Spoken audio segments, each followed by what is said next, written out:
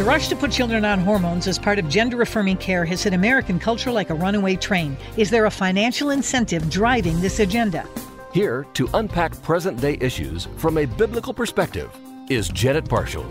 More European countries are putting in place cautionary practices when it comes to so-called gender-affirming surgery for minors. Norway can now be added to Finland, Sweden, and the UK in having limits for gender-affirming care to minors. In the U.S., 12 states have either banned or limited gender-affirming care.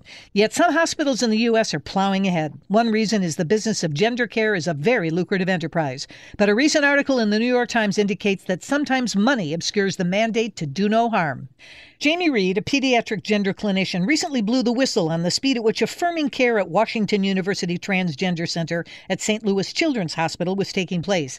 The Times corroborated many of Reed's allegations, like a substantial number of adolescent patients were prescribed testosterone treatments before their underlying mental health issues were addressed.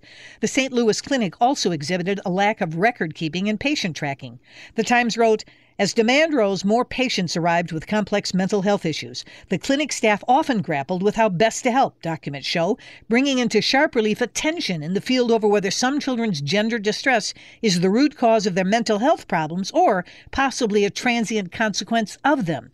The article also noted, with its psychologists overbooked, the clinic relied on external therapists, some with little experience in gender issues, to evaluate the young patient's readiness for hormonal medications. Doctors prescribed hormones to patients who had obtained such approvals, even adolescents whose medical histories raised red flags. Some of these patients later stopped identifying as transgender and received little to no support from the clinic after doing so. As a result of Reed's story, Missouri's Attorney General has opened an investigation into the clinic.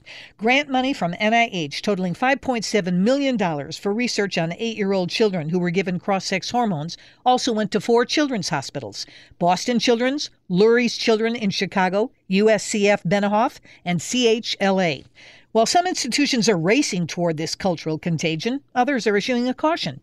The University of Hamburg Medical Center found that transgender and gender-diverse people who have undergone gender reassignment surgery feel lonelier.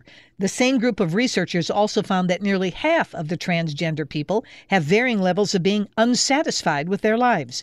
Jamie Reed, the whistleblower at St. Louis Children's Hospital who identifies as a far-left LGBT activist, says the medical industry is pressing parents into getting transgender treatment for their children under threats that the child will commit suicide if treatment isn't given. This, she says, is morally and medically appalling.